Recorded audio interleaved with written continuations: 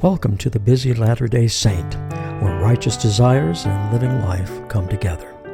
Here, members of the Church of Jesus Christ of Latter-day Saints discuss their challenges and successes in studying the Scriptures. I'm your host, Richard Bernard. The music for this program is by Marvin Goldstein and used with his permission. If you've enjoyed this podcast, I encourage you to leave a comment regarding this episode or the podcast in general. You can do that by clicking on the link in the show notes. Today we hear from John Casnet, husband and father of 7 children, who, along with his wife, have recently become empty nesters.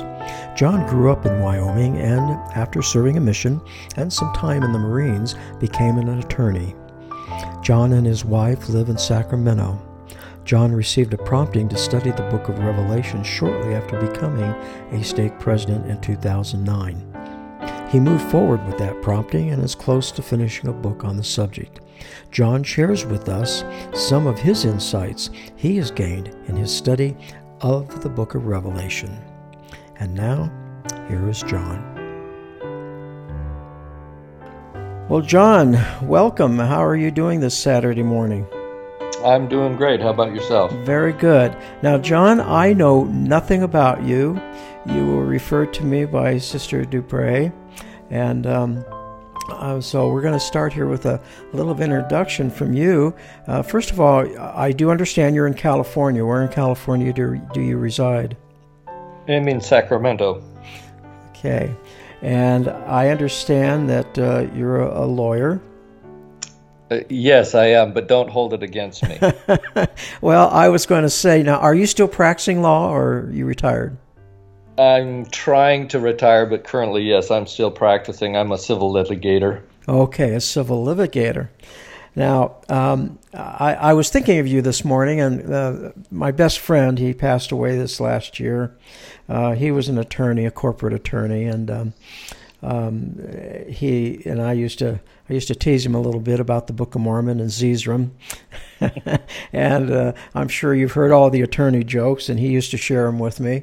But law is an interesting thing. I, as a young boy, wanted to be an attorney, and gradually I fell away from that and went into music and getting a degree in that. But law has always fascinated me. What is it that brought you into the legal profession?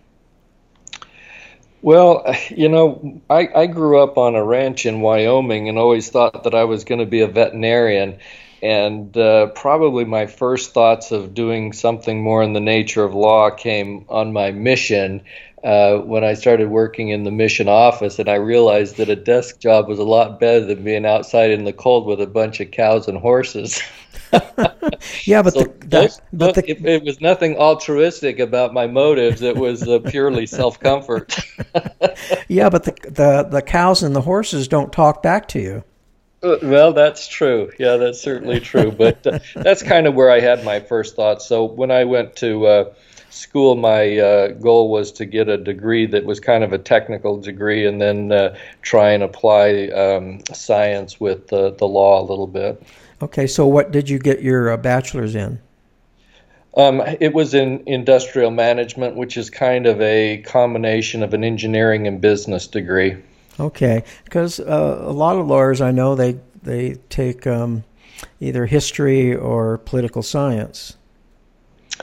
Yeah, they do. But I mean, the reality of it is, if you are going to be an attorney, you really need to have some technical expertise in some of the areas where you're representing your clients in. And a lot of times assuming you're not going into a legislature or something, the political science kind of background isn't as helpful as something with economics, finance, marketing, technical degrees, things like that. So that was just my philosophy. Others might differ on that.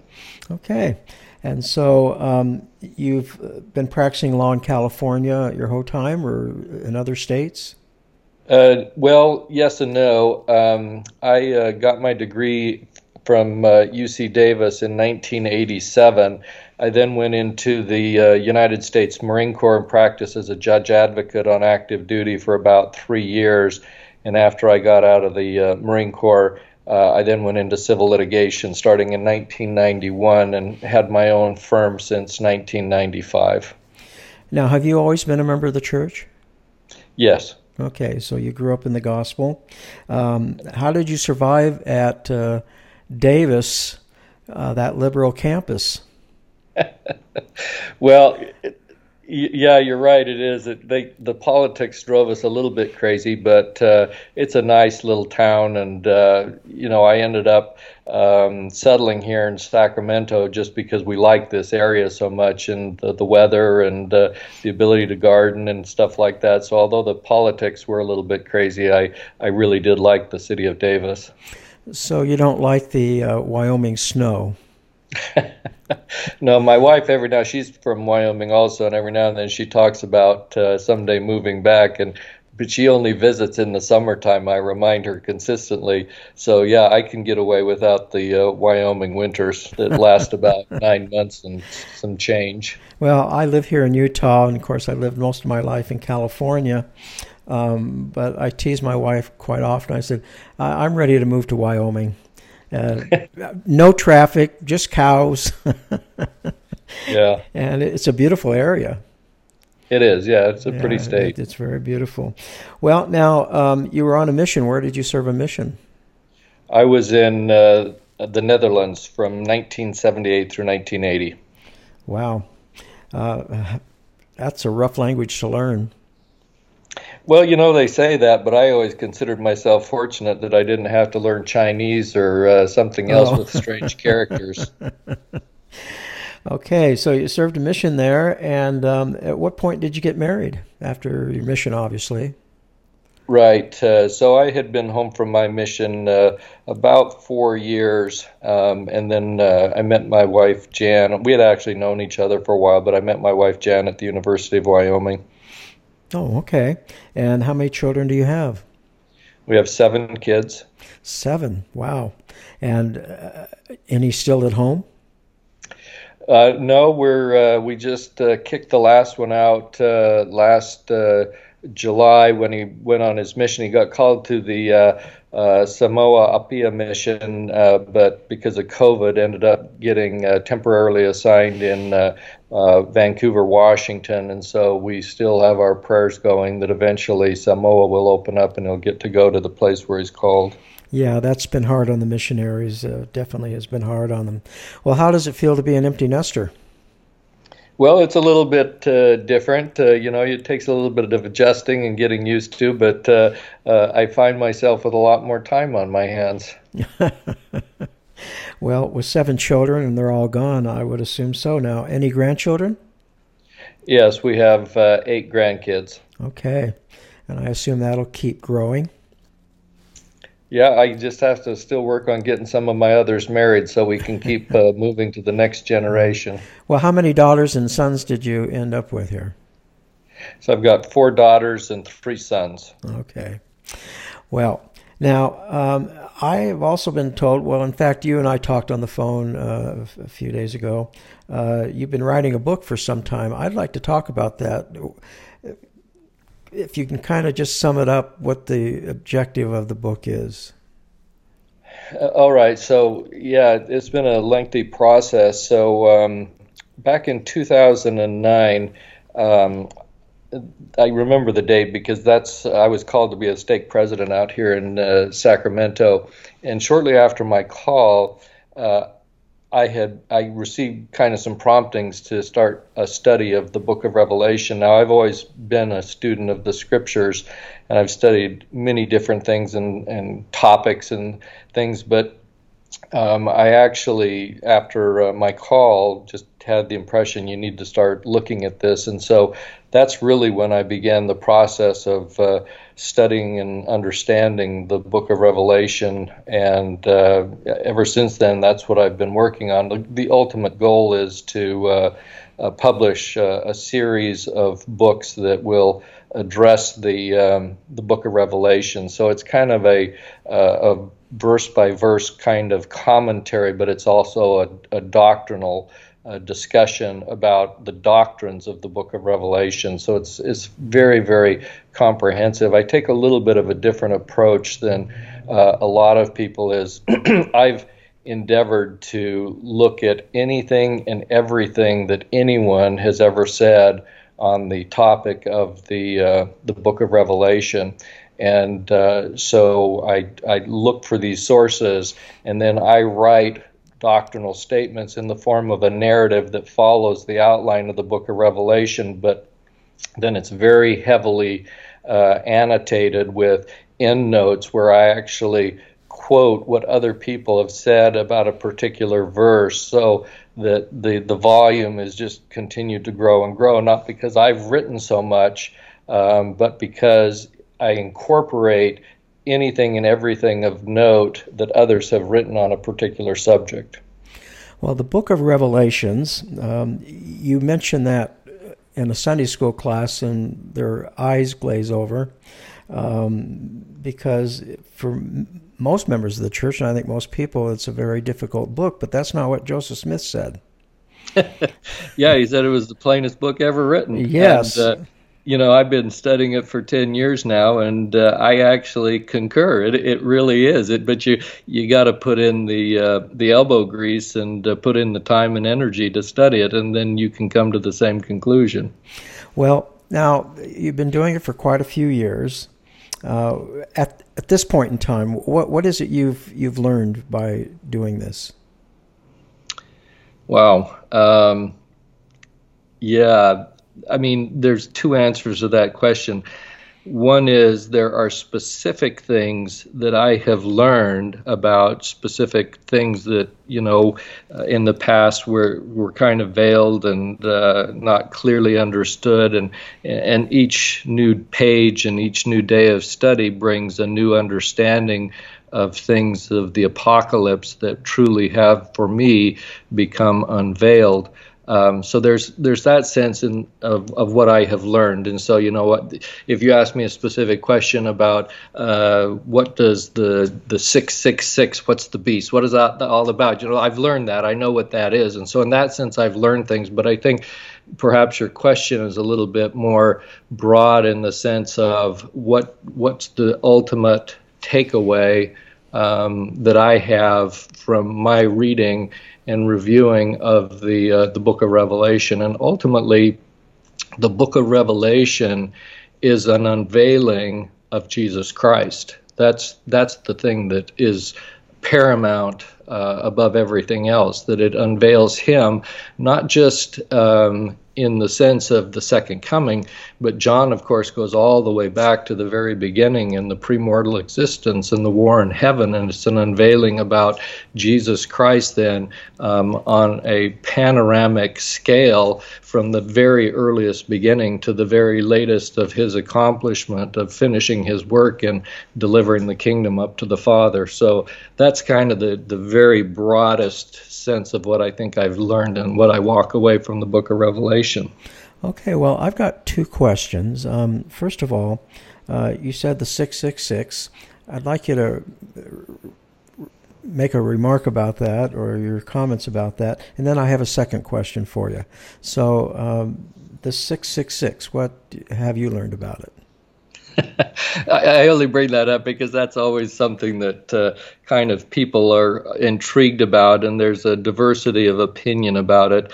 A lot of people, a lot of scholars interpret that as the Emperor Nero, and they do that based on turning letters of the name into numbers in a process called gematria, and so they can conclude by taking the letters and spelling his full name out that means 666. And so that's one view, kind of a popular view among some scholars, but that's really not correct. And so one of the things that you have to understand is more not number and letter based, but it is based on numerology. And so I've done a review and a study of all of the numbers that are used in the book of Revelation as well. 6 itself represents an imperfect number because it's one short of the perfect number 7. And so if you take 6, and there's 3 of them, 3 also has a significant meaning in numerology, 3 representing the Godhead, perfection, and things of this nature. And so if you take a perfect number 3 and combine it with an imperfect number 6, what you end up with is perfect imperfection. And that's what the beast represents. And that's why you have the 3 6s. But then you have to go beyond that, because that in and of itself is still a symbol that is representative of something else. And it's basically a representation of the kingdom of Satan and his perfect imperfection. Very good. There is a whole school in Judaism of this numerology. They're up in just south of Nazareth. But yeah, they take every word and get it to numbers or numbers to word, and it's very fascinating. It's always something that is I have found interesting and have done some light studies with numerology and the scriptures, and some of the things that you've mentioned I have run across also. Well, let's get to me, the most important part, and you've already alluded to it, and that is Jesus Christ. What have you learned about the Savior by your studies of the book of Revelations? Well, there's again, you kind of take a look at it on kind of a microscopic level, and you go to a macroscopic view of his life. And so I've learned so much about him panoramically from the earliest beginnings to the end. I think that what I've learned most of all is how he continues to be a guardian of his kingdom that began way back in the premortal existence, all the way to completing the work at the very end. And so I've studied his life. And so what my book includes, as I said, it's not just a commentary verse by verse, but it is also doctrinal. So for example, in Revelation chapter 12, when you get into a study of the premortal existence, where we have the woman that is identified and she gives birth to the man-child, and we of course recognize that that has to do with Jesus Christ in a premortal context. And so in order to really understand that, you have to bring into the context of the book of Revelation what we as Latter-day Saints know from books like the book of Moses and the book of Abraham, that teach us about the grand council in heaven and his role in the premortal existence when he was selected to become the Redeemer and the creator of this earth. And so my study of these verses that in the context of Revelation are shrouded in symbolism is really opened me up to a complete study of his entire existence. From that, I'm able to see his ascension from the first begotten Son of the Father in heaven to his ascendancy to become a god in the premortal existence, to then condescend down to this earth to live as a mortal being and to be crucified as a god as a part of the infinite atonement, and then to track his life in the post-mortal existence and his post-mortal ministry, where he teaches about the temple ordinances, and then of course through the restoration. John talks about all of these things. Virtually everything that I've just mentioned, John talks about them. And if you just look at the symbolism in the correct way, you say, oh, that's what he's talking about. Yes, that is a lot. I think as I'm listening to you, I've read several books on the book of Revelation. There's the two brothers at BYU, and I can't remember their names right now. Perry. Last name is Perry. Yes. Thank you. And I found it interesting. And to me, when someone like yourself mentions the book of Revelations and all the things that's in there, I would think any member of the church would go, my goodness, I've got to get back and read that. Or maybe read it for the first time. I often wonder if members of the church, and I don't know, it's just been a thought I've had that there are certain scriptures that members of the church skip. Isaiah and the Book of Mormon, there's those chapters there that it's people just say, well, I'll come back to it. They mean well, I'll come back to it. And Joseph Smith also said that Isaiah was an easy book to read. And so I think, and again, it's just my thought that many members, when they get kind of after they read Jude and they start reading Revelations, that they kind of go, well, maybe I'll I'll come back to it. Because on the surface, it is very symbolic. And that's part of I guess the challenge in that book, isn't it, is the symbolism in there.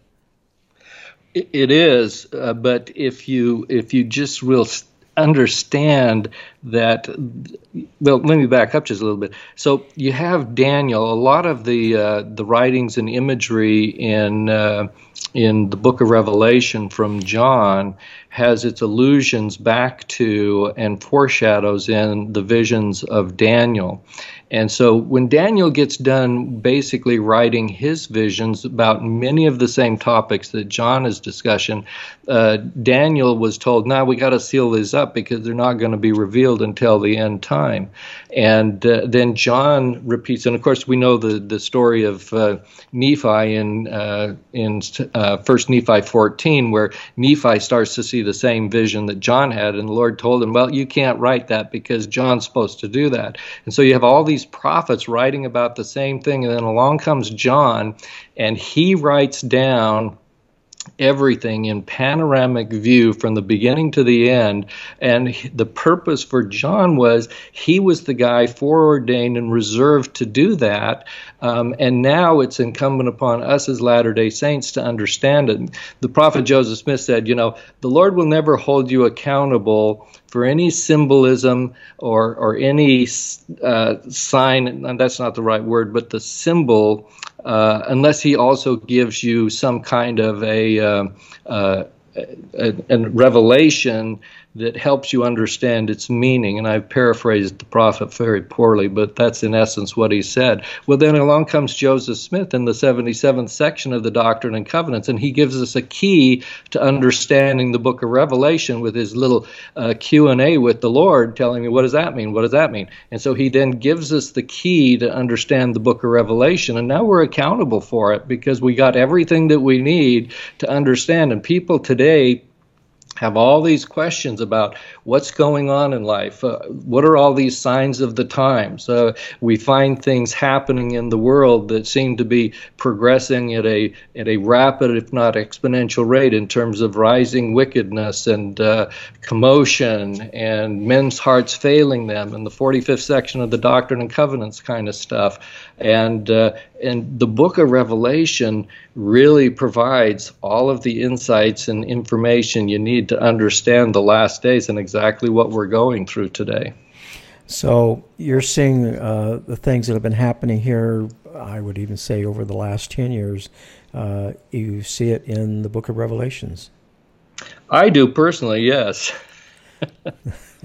And by your understanding of the book of Revelations, and as these things happen, such as COVID and the things that are even going on within our government and the segregation of people and things like that,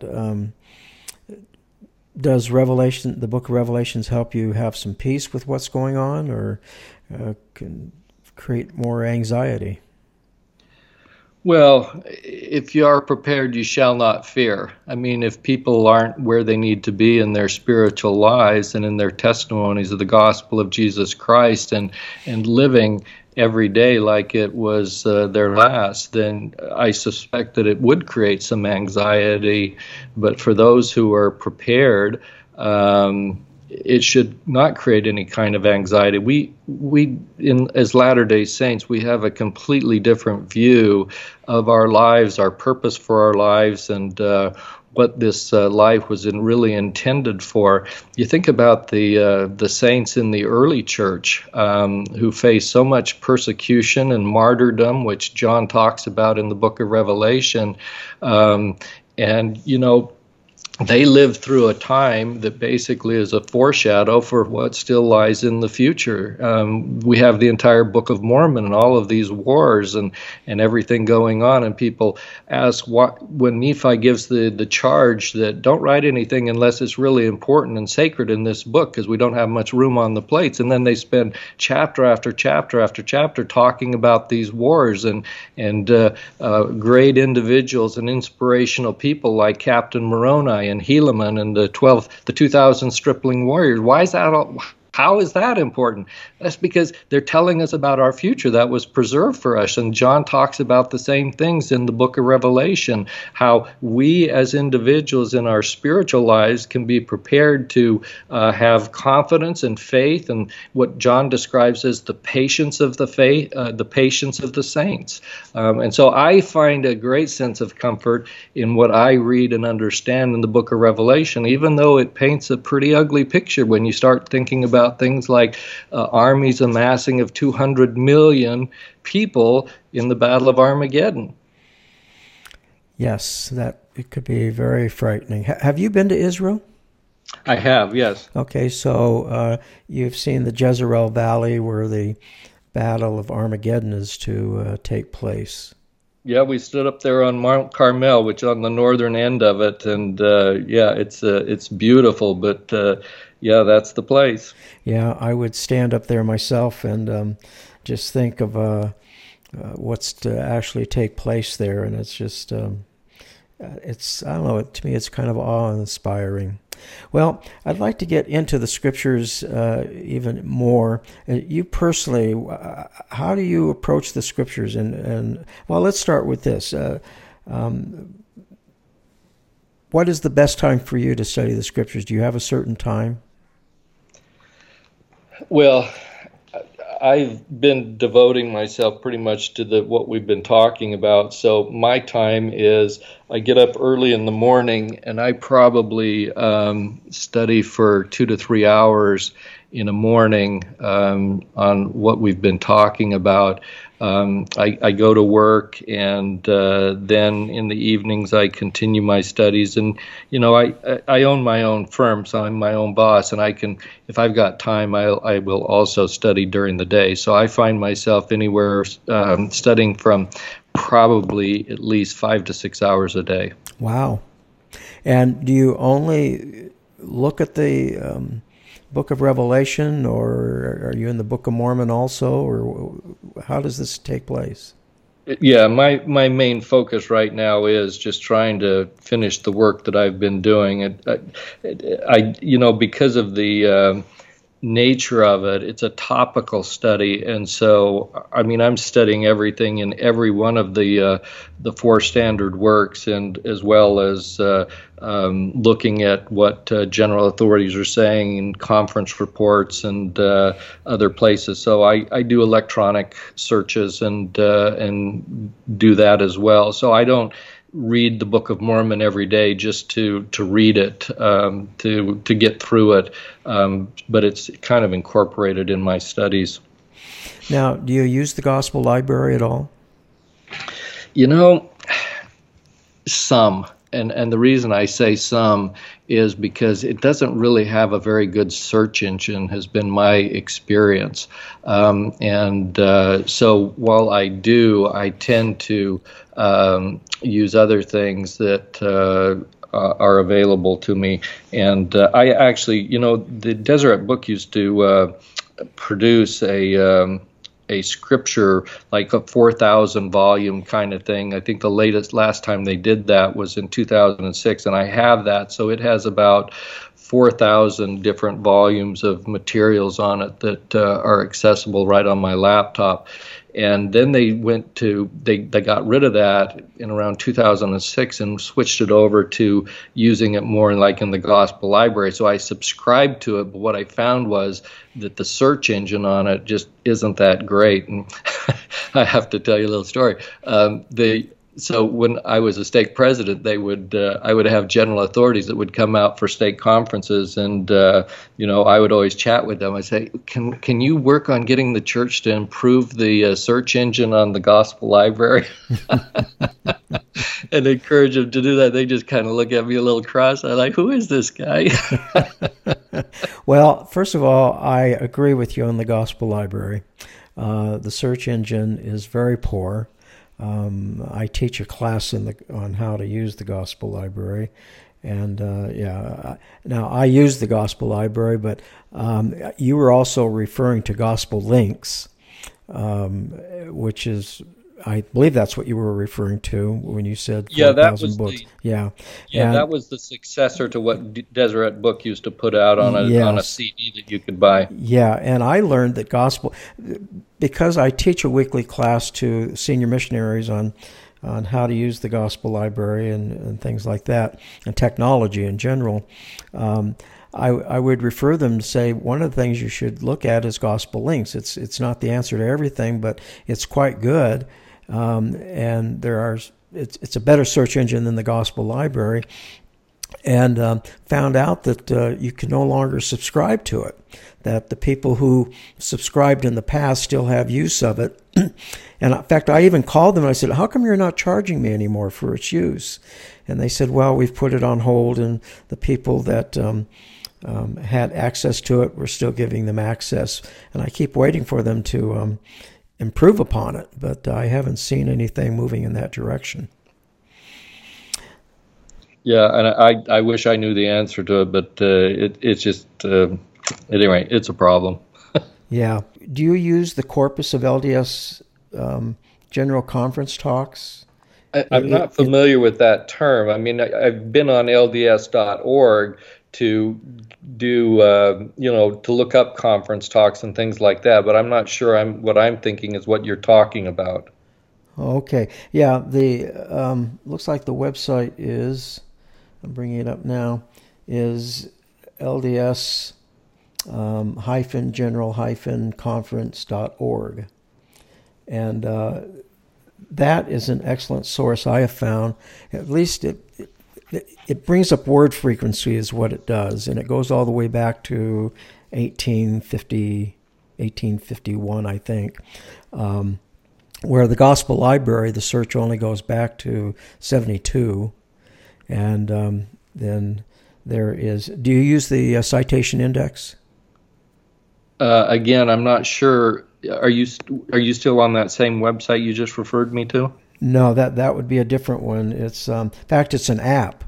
It's an app, but they've stopped updating the app. It's done by two people at BYU, and it's just called the Citation Index. But it's also a website, and they have they go back in the conference talks to 42, but it's got a good search engine on it.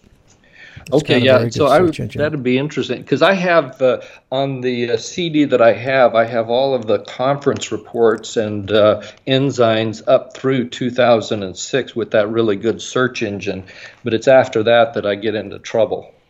Yeah, well, I will get that to you. Yeah, that'd be great. Yeah, there's two sources there.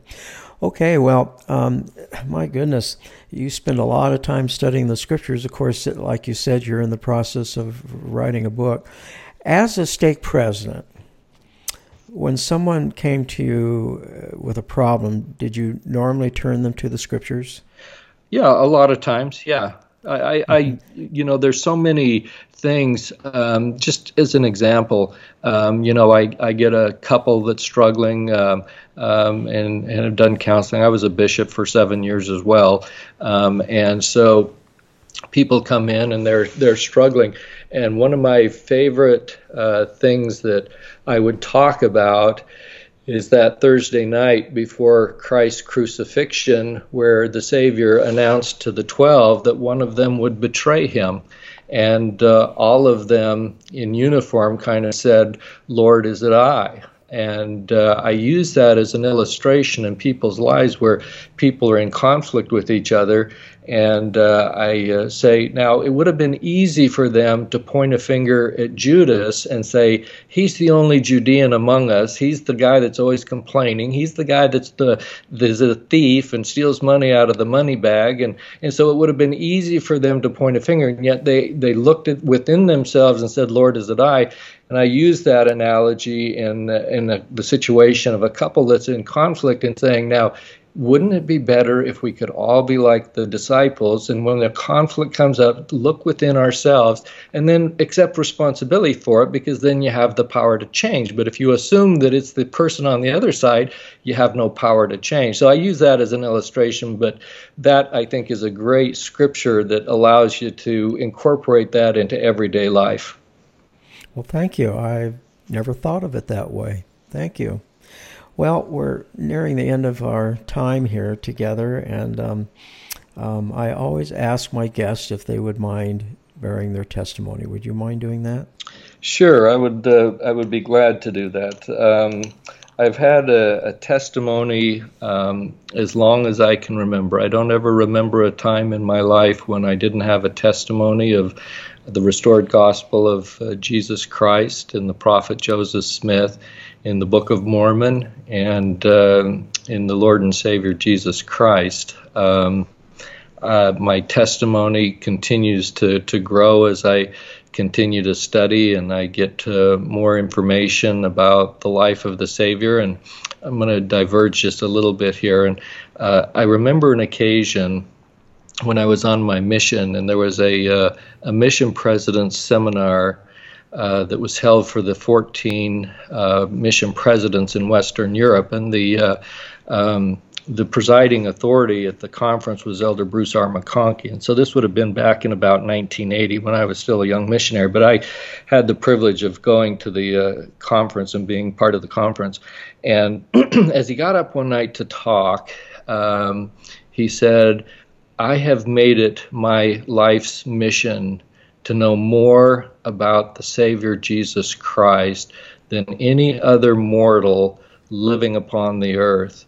And, you know, we know Elder McConkie, and I think as outside observers of his talks and him and the many things that he's written, you kind of got to believe that he accomplished that mission. Now, I've never made it my goal to know more than any other mortal about the life of the Savior, but the more I learn, the more I come to know that he was the creator of this earth, that he is my Savior, that he is my Redeemer, that he is the hope of Israel, and that through him and by him and because of him, I can go back and live with my Heavenly Father and be with him again, and be a joint heir with him and all that the Father has. I'm just absolutely convinced that that's true, and that's what I believe, and that's what the gospel of Jesus Christ offers to us. And so that is my testimony about the Savior Jesus Christ, and I express it humbly in the name of Jesus Christ. Amen.